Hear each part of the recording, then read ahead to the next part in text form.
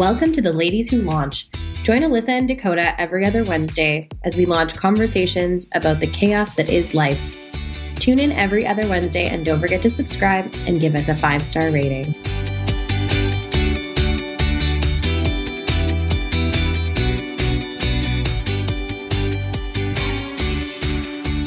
Welcome to Ladies Who Launch. It's a new day. It's finally getting sunny in Calgary. We're all in quarantine, so that's making things slightly better. Alyssa and I have a very exciting guest on our show today, but before we introduce her, I just want to quickly have a lady rant. Lady rant. Lady rant of the day. What's the rant, Dakota? So my biggest rant lately has been just with the negativity. Like, I've seen so much more negativity out there than I have positivity. And one thing that really got me boiling was this whole Takeout Tuesday campaign that was happening. A bunch of restaurants here and actually across Canada tried to band together to start this Takeout Tuesday campaign where they've asked the public to commit to takeout every Tuesday once a week. And this was a restaurant-backed and industry-backed initiative. And instead of supporting it, a number of reporters came out from the Globe and Mail, National Post, and they freaking attacked it. And they were like, this isn't healthy. It's promoting the spread of the virus. And they wrote like op-eds to like shut it down. And it really bugged me because for a lot of restaurants, this is how they're surviving. And it was just a community thing that they were going to do. Obviously, everybody has their own protocols in place for staying safe. A lot of it involves curbside pickup or like dropping the items off kind of at the foot of your driveway or outside your apartment door. So I just really wasn't entirely sure why people were attacking it. And then the other argument that I saw that just was completely unfounded, in my opinion, was this opinion that the restaurants wouldn't be able to handle the amount of orders, and therefore they'd have to bring in more staff, and therefore their staff would be endangered, which I kind of understand, but I feel like it's up to the restaurants to kind of man that, and these media outlets just had no right to attack this issue. So that brings me to my larger lady rant piece. I've been noticing a lot of media have reached out to me, even though I only really do social media and digital marketing, to say, hey, Dakota, do you have a story on your client for this? But can we get like a negative angle? Like, nobody wants a positive angle. And to that end, my media relations friends have been experiencing this issue where they've been pitching their little hearts out to try and keep their clients afloat. And the media will not take their pitches. And then they go looking for negative stories and publish them. So all that to say that I think we really need to check ourselves. And yeah, I'm calling people out. I'm not going to name any names, but I'm going to call some media out here. And we need to start promoting positive, uplifting stuff and not negative stuff. There's already too much negative stuff out there right now. So that's my rant. That's quite the rant. It was a good rant.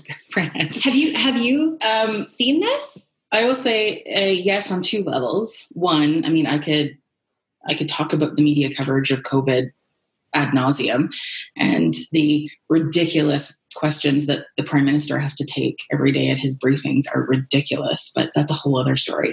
I will say the negative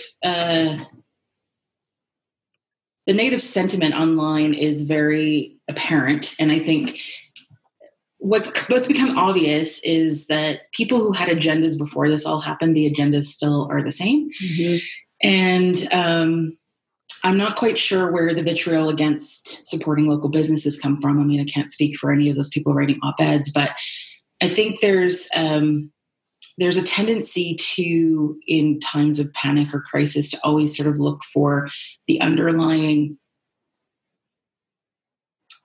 I guess, story, but somehow that the whether it's media or conspiracy theorists or other people are always sort of thinking that there's something that somebody's not saying, mm-hmm. and there's some sort of underlying concerns that aren't being addressed. And I think, from my perspective, I haven't witnessed anything untoward like that with media people contacting and specifically asking for a negative angle. That's weird. But that wouldn't surprise, I mean, it kind of would surprise me, I suppose. But what I've just noticed is that it hasn't been a lot, but it's been a few, and I've been pretty shocked. Yeah. What I've noticed is just more general sort of weird conspiracy, sort of nutty sort of context and comments and things on social media, as though everyone thinks that this is some sort of created in a lab, some sort of government government initiative. And I said to somebody the other day, I'm like, yeah, I'm sure the government really wanted to be issuing like billions and trillions of dollars in emergency aid to everyone on a project that they created. I mean, let's all just use our heads, shall we? But I think there's a bigger discussion, and I think that's maybe some topics we'll talk about coming up in terms of changing the narrative to positivity and how we come out of this. And when our guest today probably will have some insight on some ways we can sort of start changing that narrative and how we can start to transition out of this immediate crisis mode into sort of the new reality that we're all going to be facing in the next few months. All I'm saying, people, is community over COVID. Oh, and just community over just being stupid. I mean, this is a time that everybody just needs to come together, right? And start rallying around supporting people and supporting initiatives and things that people are doing. It isn't the time to start your own agenda ranting about things that aren't relevant. And I could go off about the media behavior through this, but that's neither here nor there at this point. But anyway, okay, good rant. But leading into that, our guest today is Melanie Nicholson, who is a long-term friend of mine. I think Melanie and I have known each other for probably, 7 years or so. Melanie and I met when she worked at a post-secondary. She worked at SAIT here in Calgary, and I was at Tourism Calgary. And since that time, we've both gone out on our own. Melanie's also an entrepreneur who runs her own communications company called Melanie Lynn Communications. And she's also a momtrepreneur. She's become a mom since going out on her own, which is a whole other kettle of fish that we'll talk to her about today. But anyway, I wanted to welcome Mel. We call her Mel. So yeah. That's just fine. Thank you for having me. Welcome, Mel. How's it going today? You know what? It's Friday. It's not snowing, so I'm going to call it a win. Yes, and the Wiggles are on, so bonus. And the Wiggles are on. Welcome to my daily life. So how are you doing through COVID, both personally and professionally? It's been quite an interesting exercise. I would say we have, my husband and I are both working from home. And we have an almost 2-year-old at home who doesn't understand what's going on, there's a pro to that and a con to that. So we've been navigating that time-space continuum of life within the house and trying to get everyone the time they need to get the work done, but also make sure that our son's getting some time because he's confused when we're both here and not paying attention to him. And just trying to stay positive through this whole thing. So it's been quite an exercise in that time management piece and an exercise in crisis communication, because it's communications consultancy. Obviously, crisis communications has been quite a big part of what I'm doing right now. And it's not project-based communications where, I know I have 3 weeks to execute this. It's, I have to execute this today. So how do we make that happen within our little hemisphere that we're operating in? So it's been quite difficult. There's been some tough days. There's been some great days. And we sort of take it I'd say half a day at a time. Yeah, half days, 10-minute increments.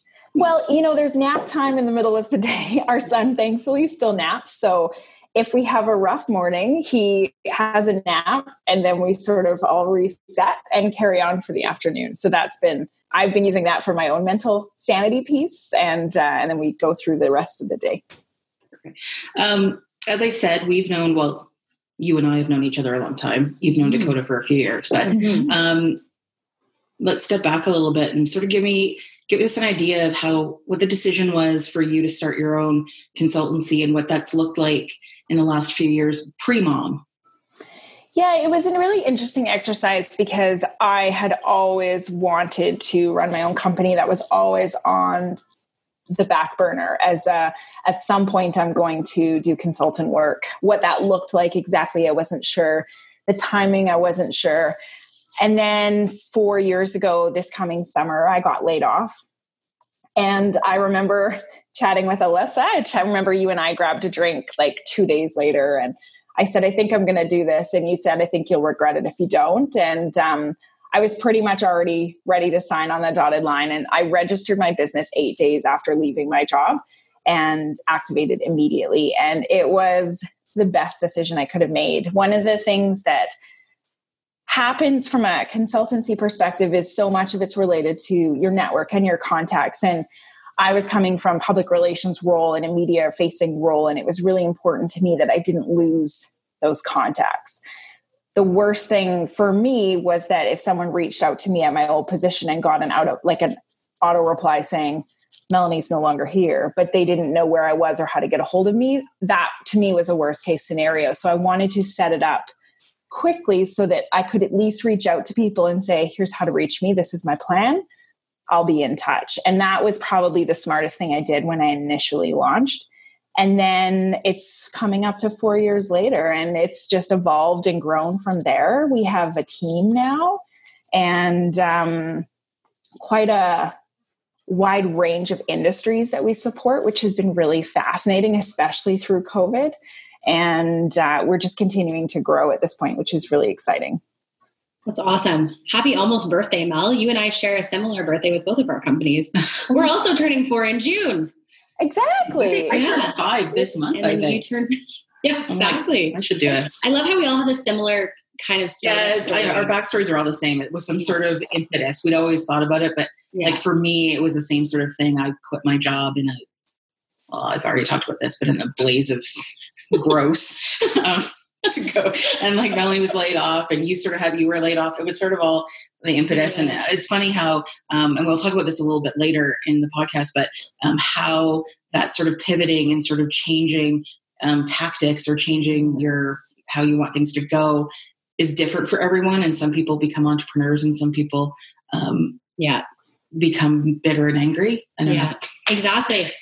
I think if I can just jump in for 1 second. So I'm single. I don't have children. I'm not married. It's just me and my Labradoodle. But I have a lot of friends who are parents. And I also work with a lot of clients who are parents. And what's been really interesting and fascinating for me as well has been that not only do I support my clients professionally, obviously, there's been a bit of a therapy role, I think, for all of us with a few people, just because, again, that whole community piece. And one thing I've heard that's been the most challenging with COVID, if you're a parent, is that whole having to do it all and be it all right now for your family. So one of the things I'd love to ask Mel is, what are some things that you can tell parents and support parents with that you've maybe been doing at home as far as like routines or things you're doing for your son to keep him occupied, or just really taking a step back to take some self-care for yourself? What are you doing in that capacity? Well, it's a really good question. And I think for me, it's been quite a leap of faith into, I would say, a fairly unknown world, because my son before COVID was in daycare, but part-time. So he was there 3 days a week. So we had a really nice balance in terms of everyone had their own time. So he had 3 days a week where he was really very actively engaged with other kids and with a schedule of activities. And I had 3 days of dedicated work time. And then we had all of our family time on the weekend. And so we had a really nice structure and it worked great. And so where this threw everything for a wrench was that all of a sudden he's now here and he's coming from an expectation of a full day of stimulation and activity. And because of when he started daycare, he hadn't yet really got to that point where that mattered. And all of a sudden that matters to him. He'd like some activities and he'd like to color and he'd like Play-Doh. And I was like, oh, okay, I have none of these things in my house, because we just hadn't got to the point where we'd stocked up on, as my friend across the street, she's got an art bin and she's got some of these activities. And so I felt quite a bit fish out of water, I will admit, on that front. But since then I have made Play-Doh from scratch, which I was very proud of myself.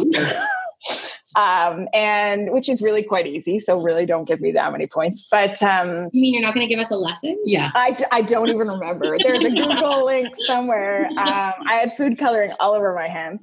But, you know, and we've been able to create some activities.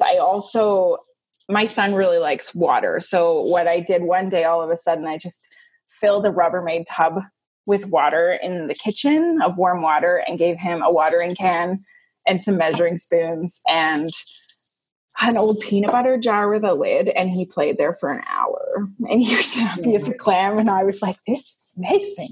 Have I been able to replicate the hour? No, but it was a great moment when it was there. So I've sort of been trying to integrate some really focused time for him as part of every day, because then he's more willing to give me some time when I need it. But you know, it's not easy. There are tears. There are tears on everyone's front. And it's trying to find that balance point, as I said before, in terms of that activity and that stimulation, and also making sure we get our time. So, and to that end, I've been doing yoga every day at lunch. After we have lunch, my son goes down for a nap, and then I go do 20 minutes of yoga. And that has been, I've created a little hovel in our basement that's just for me. And that's been my savings grace. I can tell the days that I don't get to it, how I feel at the end of the day, because it's a sanity thing. So I think everyone needs to try and find a moment for yourself. And that's the hardest part. Like you say, when you've got a house full, there's pros and cons to everything. And I would say that's the thing that's really important to recognize through this crisis, is that whether you have kids, whether you don't have kids, whether you're by yourself, whether it's just you and your dog, whether it's a multi-family household, there are challenges and stress points with every single one of them. So I think that everyone needs to cut themselves some slack. Yeah. And be okay with having the days where, hey, this sucks. Yeah. And my situation doesn't suck more than someone else's. It's just, It's hard for me today. So I think that's important for everyone to recognize, both personally and professionally through this, because it also impacts productivity and what that looks like. I know my husband's company, they've had quite a few conversations because they're still operating full scale. Like my husband's still working 40-hour work week. Wow. Wow. And so what they're looking at is managing that productivity level, because you've got people at home with kids where other people are working. So how do you ebb and flow? Right. Then you've also got people who are literally living by themselves, not even with an animal, and keeping them motivated and connected 40 hours a week is also impossible too. So rather than looking at the clock, it's what do we have to get done today or this week, and then map it out that way. And I know they've had a lot of conversations on that. And I was reading a really great article on that yesterday on companies, and especially small business owners, stop clock watching, look at your list, look at your priorities for the week, what needs to get done this week. And then if it happens at 11 o'clock at night, because that's when your employee can work, so be it. If you need to, and this I thought was a really great tip, especially for some companies, was set a time structure. If you need your team to all be working at the same time, say, okay, from 10 to 12 every day, I need you to be online, because then your employees can then work within their own lives and make that work. Yeah. But set some structure and stick to it. And we've worked really hard on that on our side. And the first week or two was a little rough in terms of figuring out schedules. But as you see my child run down with a chair. But what we've now done is my husband has a hard stop at 3 o'clock. His whole team knows that.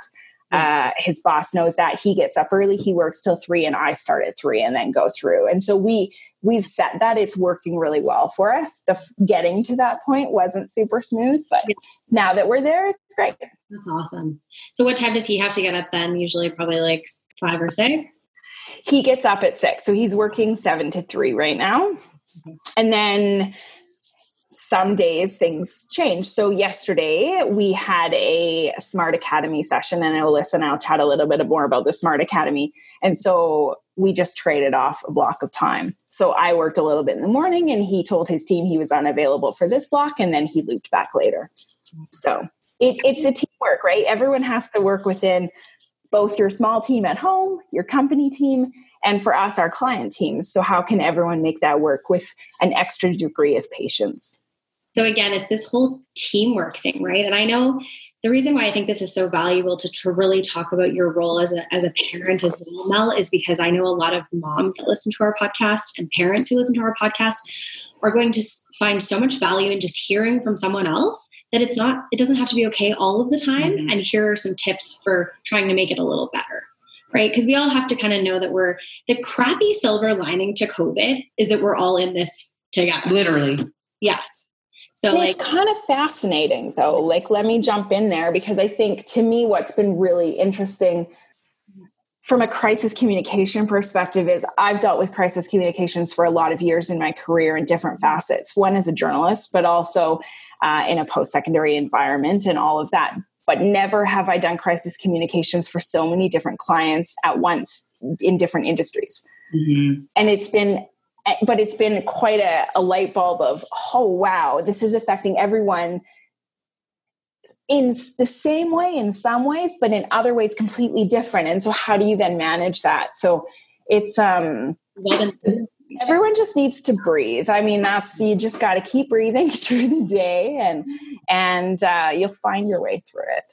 Sure. An interesting point though, is that you as a consultant have worked from home since you went out on your own 4 years ago. Yes. Now, your husband had an office job that he went to every day. What I'm finding most interesting about this situation and why it relates to how things are going to move forward is that post sort of crisis, and this is what we can talk about next, is that everyone has to transition out of this. But a lot of offices or typical office situations are not going to go back to normal or the version of what we thought was normal for a long time. I think there's going to be a ton of working from home, a ton of like sort of rotating office time. No like 9 to 5. Yeah, there's going to be no more 9 to 5 for the foreseeable future. And so I think from your perspective, it's interesting because you've worked from home and your husband is now working from home who had an office job, and how this is going to sort of structure out. So speaking from your husband's perspective, how is he doing and what does he foresee his business becoming post-crisis? Like, is him working from home part-time going to continue, or what's sort of their typical office structure going to look like moving forward?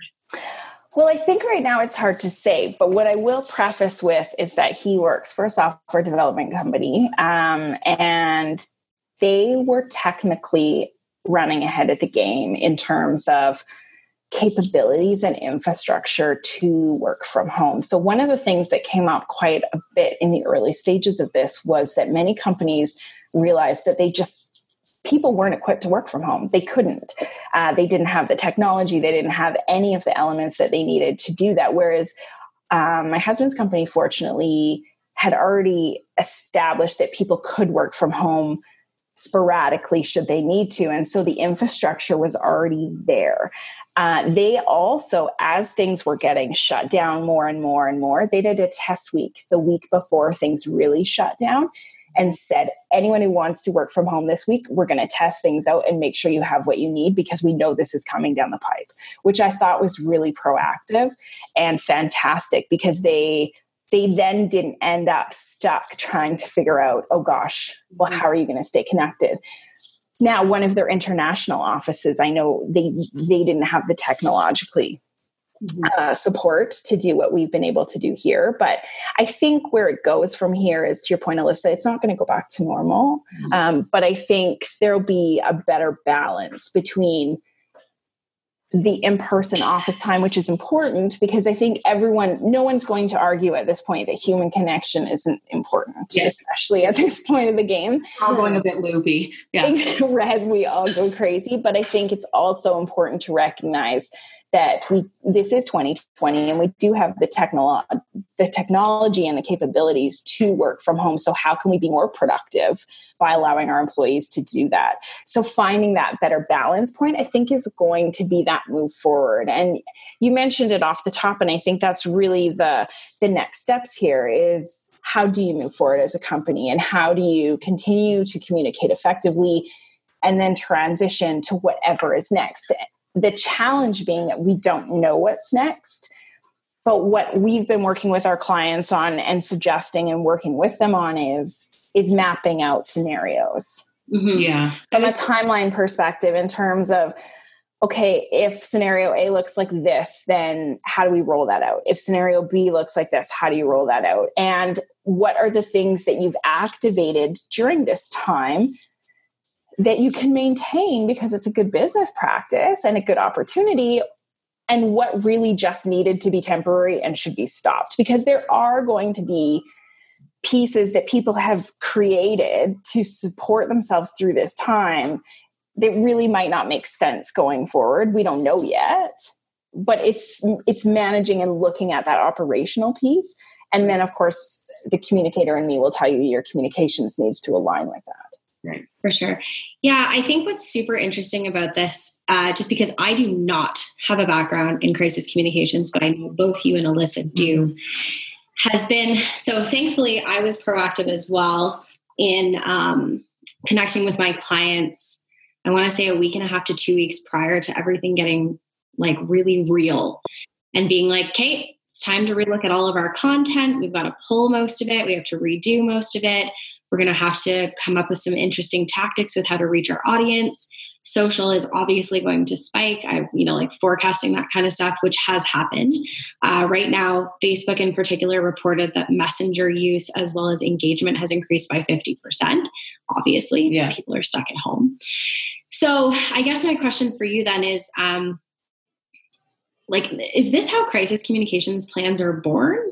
And is it because you look at the flood, the 2013 flood, you look at this, you look at any other historical event, whether it was war or natural disaster, and you look at the way that communications plans have been developed. And I know when I started my career, communications plans were like 20 to 200 page, or not 20, like 200 page documents. Like they were humongous, and they've gotten smaller and smaller and more innovative. But I guess my question is, is this how communications plans are born? And how do we forecast for this? And as professionals and business owners, how do we show up for our clients in a way that you've just kind of mentioned?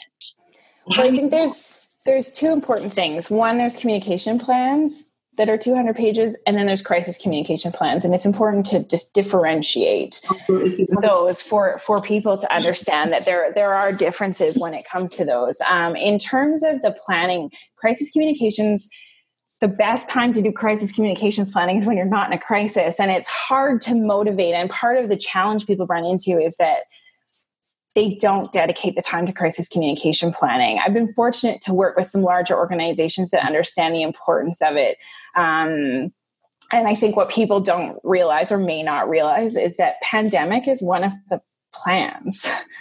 So this is pandemic, flood, natural disaster. These are all the big ticket items that these larger organizations have scenarios planned out. So what is the work back? What does your operations look like? How are we communicating that? What does that rollout look like?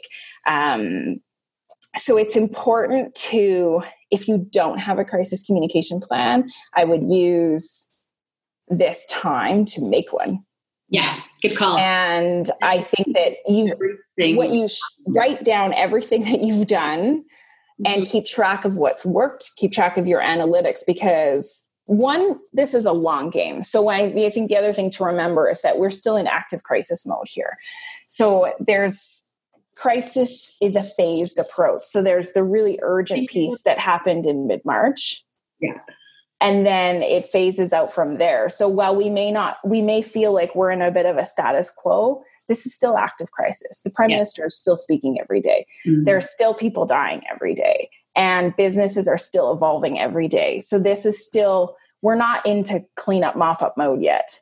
We're still in that active piece. So what does that look like? And you need to stay on top of that. Is this the smoldering stage, as I will recall in Crisis Comms 101? We could call it that. No, serious. There was a chart. Oh God, really? Yes, in my diploma program.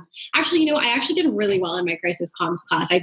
When I actively did crisis comms for my jobs, I did not enjoy the PR aspect of it. The social and digital, of course, I don't mind, but yeah, well, the media relations component in any crisis, I've gone through two in my career. I've done.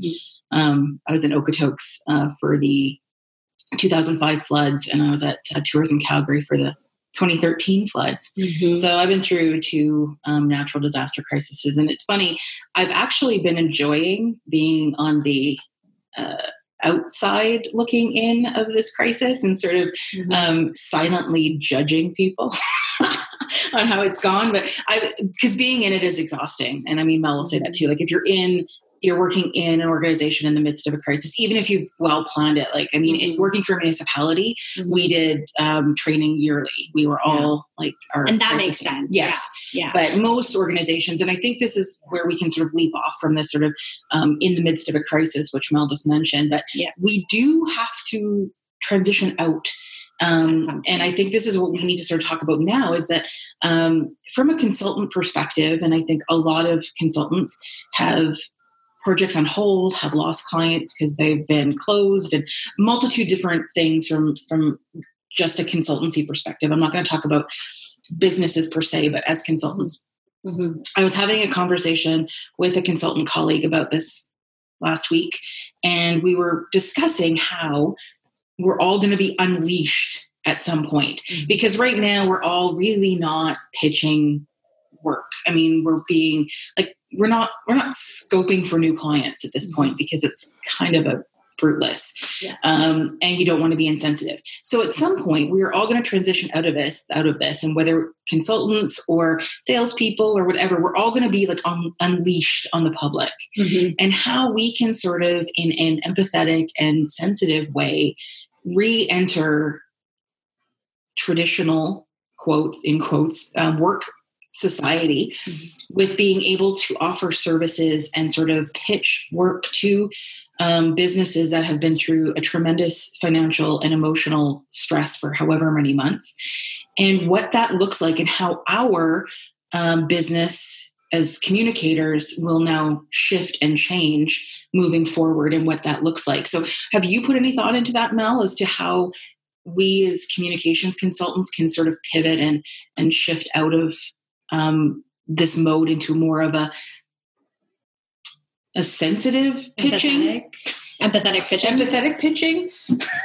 Yeah. Well, I mean, it's a really good point, right? And I think that there's still a lot of unknowns in terms of how this is going to shake out. And the longer this goes, the more impact there is from a domino effect in terms of people and businesses closing. I mean, there was a story the other day about the Vancouver Aquarium. Basically, they can make it 2 months and then they have to close. I think that's what it was, because they just can't. And the Calgary Zoo is struggling to feed their animals because they're not getting the funding. So I think that timeline is really going to come to play. But I mean, when it comes to consultants and small business owners and both ourselves and others, I think that the message comes back to your brand and your story and who you are and what you are. And we talk to clients a lot. And that's, to me, what's going to see people through this to the other side, and what I'm starting to see people forgetting about right now. And I think that's I want to know who you are and what you are. I don't just want to see you pushing out your COVID messaging. I don't just want to see your sales and your curbside pickup deals. Yes, that's important, but I want to see the people. I want to see the faces, and I want to see the community that surrounds you. And I don't want you to lose your brand, because ultimately when we come back out of this, I'm going to stick with, and even during this, the people that we're supporting locally are the brands that we know and love and trust. That is not going to change. And so ultimately, you need to work within that network and make sure that your brand is holding you true. Because if you lose your brand through this, then you're going to lose a lot more. Because when we come back out of it, I'm also going to keep supporting the people that have rallied and supported and worked with me through this process. Yeah. I had one not so great experience with a local business owner, to the point that when this is done, that's the first thing that's going to be off my list, because I don't appreciate how that whole dynamic went. It wasn't handled well. It left a very bad taste in my mouth. And I think that everyone has another level of patience that we're all drawing on, but customer service still matters. Brand still matters. Your story still matters. Your impression still matters. So you need to remember those core elements and carry those through, because when we come out of that, it's the brands that are going to succeed. Because ultimately, I mean, I'm going to go to my favorite coffee shop. Yeah. The second I can, whether it's a big chain or not a big chain. And I think I'm slowly moving away from, it's important to support local, 100%. We also have to remember that our local community members work at some larger chains, and they need to put food on the table for their families. So in my head, I've been working on a combination of both supporting the local business owner, but also remembering the kid who's working at Walmart trying to feed his family. Yep. And that's just as important, to make sure that we can try and keep these people employed as well. And so if that company is taking steps, or whatever larger company is taking steps to keep their employees involved. And there is a restaurant that we ordered from the other night that's a larger chain, and they had appropriated cases and cases and cases of Girl Guide cookies that they are selling on behalf of the Girl Guides, because they weren't able to get the boxes out. And you know what? That's awesome. Yeah. That's really great. They're supporting local, and big chain or not, I really appreciated that they're taking that step. So I think that, to me, that's a brand piece. Yeah. That's a story piece. And I love that that's coming through. And that's what we're going to see moving out of this, is that's the strength. To your point, Mel, too, I've been seeing a lot of businesses do just that. Like, I've been seeing restaurants collaborate between 5 different restaurants. Like, okay, we'll sell your fresh pasta in addition to our, specialty item. And that's been really nice, that community piece. Yeah, I think the collaboration, you're totally correct, Mel, in seeing the businesses or the community members, or like you look at a person like Julie Van Rosendahl, who's basically rallied the restaurant industry to get it together and to look outside the box and what else can you do? And so she's got Rouge Restaurants doing, using their kitchen to make lunches for brown bagging for Calgary kids. Like, it's using this time to reassess what your business is and what it could be.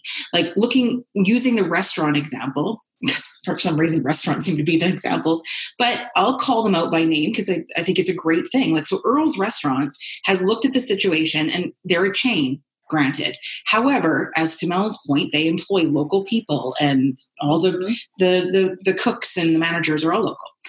So they saw, obviously, the issue with what was happening with restaurants, but they saw a gap in terms of the supply chain with food. So they've also become a mini grocer where you can pick up produce baskets. So if you order a burger from Earl's, you can also get a produce basket for that week's groceries. So and toilet paper. So you're taking pressure off the grocery store. You're creating you're eliminating another unnecessary opportunity to leave your house, because you're connecting 2 pieces together with food and groceries. And I was like, that's brilliant. And I'm looking for other businesses and other business owners to start looking at their services or their products and how they can expand or readjust and look outside the box as to what they're already doing and what they could be doing. Because quite honestly, as we get out of this, those are the businesses that are going to be successful. And I think we can start talking now about, in terms of pivoting and sort of leveraging opportunities. One of the things that I noticed in this situation was that pretty much 100% of my business was client-based. My revenue was all from clients. Mm-hmm. And when those clients go away or have their own other issues or projects are suspended, that revenue immediately goes away. So therefore I'm taking this time to look at other opportunities. And so, this podcast is one of those things, but Mel and I and our colleague Maggie have created an educational academy called Smart Academy. And it sort of came out of these discussions around other revenue streams and the opportunity to teach people and like with our knowledge and those sorts of things. But having that new initiative sort of coming out during this time, I think is really beneficial, because it's giving us all another opportunity another revenue stream coming out of that. So Mel, talk to us a little bit about how Smart came to be and what was sort of the impetus to move this forward. Because I think we all looked at it like, okay, we need to diversify from just client revenue. Mm-hmm. Mm-hmm. Well, I think originally it came to be, it wasn't actually, I mean, from my perspective, it wasn't a revenue focus. There was a need that needed to be filled. And so I think the initial conversations, Alyssa, Maggie, and I had was that we were running into a massive education gap when it comes to small business owners for marketing, communications, and public relations. And one of the challenges as a consultant, and I think most consultants would agree, is that you spend a lot of time repeating yourself on education and helping people understand the why and how this works. And you lose a lot of time and you lose a lot of impact because you're spending so much time doing back and forth on that educational piece. And it's important to recognize that not every small business owner can afford to bring in a consultant to manage and support their communications. And so for us, what was really important was to provide a platform for small business owners, entrepreneurs, or the communications shop of one to have a place to get those foundational skills, to learn and grow what they needed to do. It's not about overcomplicating your social media. It's not about a massive media relations campaign across the country. It's, do you have a story that you need to share? How do we help you get it out? Do you need to manage your own social profiles? What does that look like? Here's how you can make it still look professional and not off the corner of your couch. And so that foundational piece was missing for a lot of people. And so we really wanted to set some structure and the opportunity for people to come and engage with that. On the note about communication shops of one, I think that's where people often find themselves by themselves. And I think even more so now, I think people are realizing how isolating it can be working from home by yourself, and feeling like you don't have someone to bounce ideas off of. And that the Smart Academy also fills a gap, because these people now have a resource where if they're stuck by themselves, there's contacts and there are sessions that they can take and meet other people who are in the similar boat and then grow and elevate from there. And so that was the foundational core of Smart Academy. But to Alyssa's point, it is a really important, from a business perspective, to have other revenue streams coming in and diversifying. And ultimately, the goal is always passive income. I would say for small business owners, that's sort of the dream, right? If you look at what the gyms are doing right now from a subscription service base, that's the goal. Is they do a lot of heavy lifting up front, and then people sign up for their subscription, and then they have access to their member database, and they pay once a month. But then the cost, the labor intensiveness is done, and you just maintain. And then every year, every 6 months, you put in a big core group of time. But that's what we're seeing right now. And that's what I think, to Alyssa's point, the businesses that are going to thrive coming out of this are the ones that have done that well right now and will then be able to evolve it into a core program. I think what we're also seeing is people that have had plans in the back of their head that have now been able to execute because they had to. I have a client up in Northern Alberta, and they had a virtual program planned to launch 6 months from now, and they pulled it together in a week because they had to and because they could. And so I think what we're starting to see is more and more of that, which is fantastic, because one, it really shows you how much time, if you really dedicate to it, you can get something off the ground pretty quick. And it's not going to be perfect. We're not asking for perfection, but get off the ground and then tweak and adjust as you go. One of my, I go to a place called Rumble Boxing a couple times a week, and I love it. And they launched an online streaming platform. And you know what? Mm-hmm. Everyone who goes there, because we all really enjoy it, we've all signed up to support them through this process, because why wouldn't I? One, I get a workout from my basement, which is great. Yeah. And then it carries forward. So those are the people that are going to thrive through this process. Yes. So we are coming to the end of our podcast, but before we kind of finish up, Mel, can you please tell everybody how often you're holding the Smart Academy sessions, what your next topic is going to be, and where people can find more information? And Alyssa and I will definitely put it in notes and on social posts as well. Yeah, absolutely. So the Smart Academy sessions right now are offered by webinar. And so we had one in April, there'll be one in May and one in June, and then we'll take a break for the summer, and then we'll be back September, October, November. Right now, they're 60-minute sessions. They're designed to be hands-on workshops. So the May session is the one I'm facilitating, which I'm really excited about. And it's basically about communications in a crunch and how to take one piece of content and repurpose it across all your different platforms, not just social, but your website, potentially a newsletter, e-blast, all of those things, basically with one starting point, because the reality is we don't have that much time. Yeah. Whether you are working busily right now or not, time is still a challenge, as we talked about off the top. So how do you reduce the amount of time you're spending on content creation, but still being effective with it? So if you go to getsmartyyc.ca, you can see all of the upcoming webinars and register for those. They're only $15 a person right now because we're in webinar form, and they've been really well received so far, and we're excited to continue. Well, I'm certainly excited to join the next one. That sounds awesome. And I'm doing June.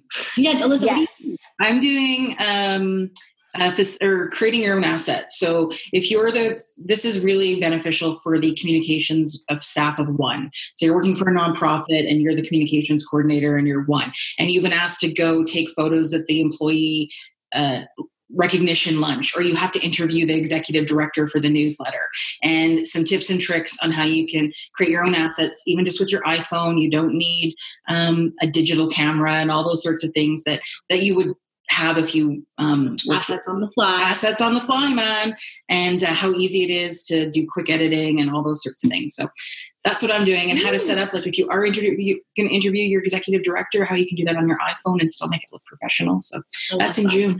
Yay. Oh, cool. So we have come to the end, and it was awesome. I can talk about this all day. Yeah. This is why Mel and I so many things. So Mel and I drink so much wine together. Let's do part 2. So much wine. Yes, we'll have to do part 2. And I just want to say, I know your baby, but your baby is the most well-behaved little child who has just been wandering around. Not a sound out of him this whole hour. Yeah. Well, and to Dakota's point about speaking to parents, he's watching The Wiggles right now. So we've been really trying not to do too much screen time, but we pull it out when we need to. And you know what? It works great. And then whenever we don't need to and he asks for it, it's just a hard no. So, but you know what? You got to do what you got to do. And yes, he's got Cheerios and a granola bar and Lego and The Wiggles, and he's happy as a clam. So go, baby. Got to do what you got to do. That's true. Anyway, thank you, Melanie. Mel. Thanks for having me. Insightful. You can learn all about Melanie and her communications at melanielindcommunications.com and find out all about the cool things that she does as well. So thank you for joining us, and go finish The Wiggles. I will. I also should say that on Instagram, I do at The Simplified Side Hustle. I do Instagram little random bits about the behind the scenes of parenting and entrepreneurial adventures. So you can follow along there too. Well, thank you so much, Mel, for joining us. We'll see you guys in a couple weeks. You betcha. Bye. Thanks for listening to Ladies Who Launch with Dakota and Alyssa. We drop new episodes every other Wednesday, so be sure to subscribe and give us a 5-star rating.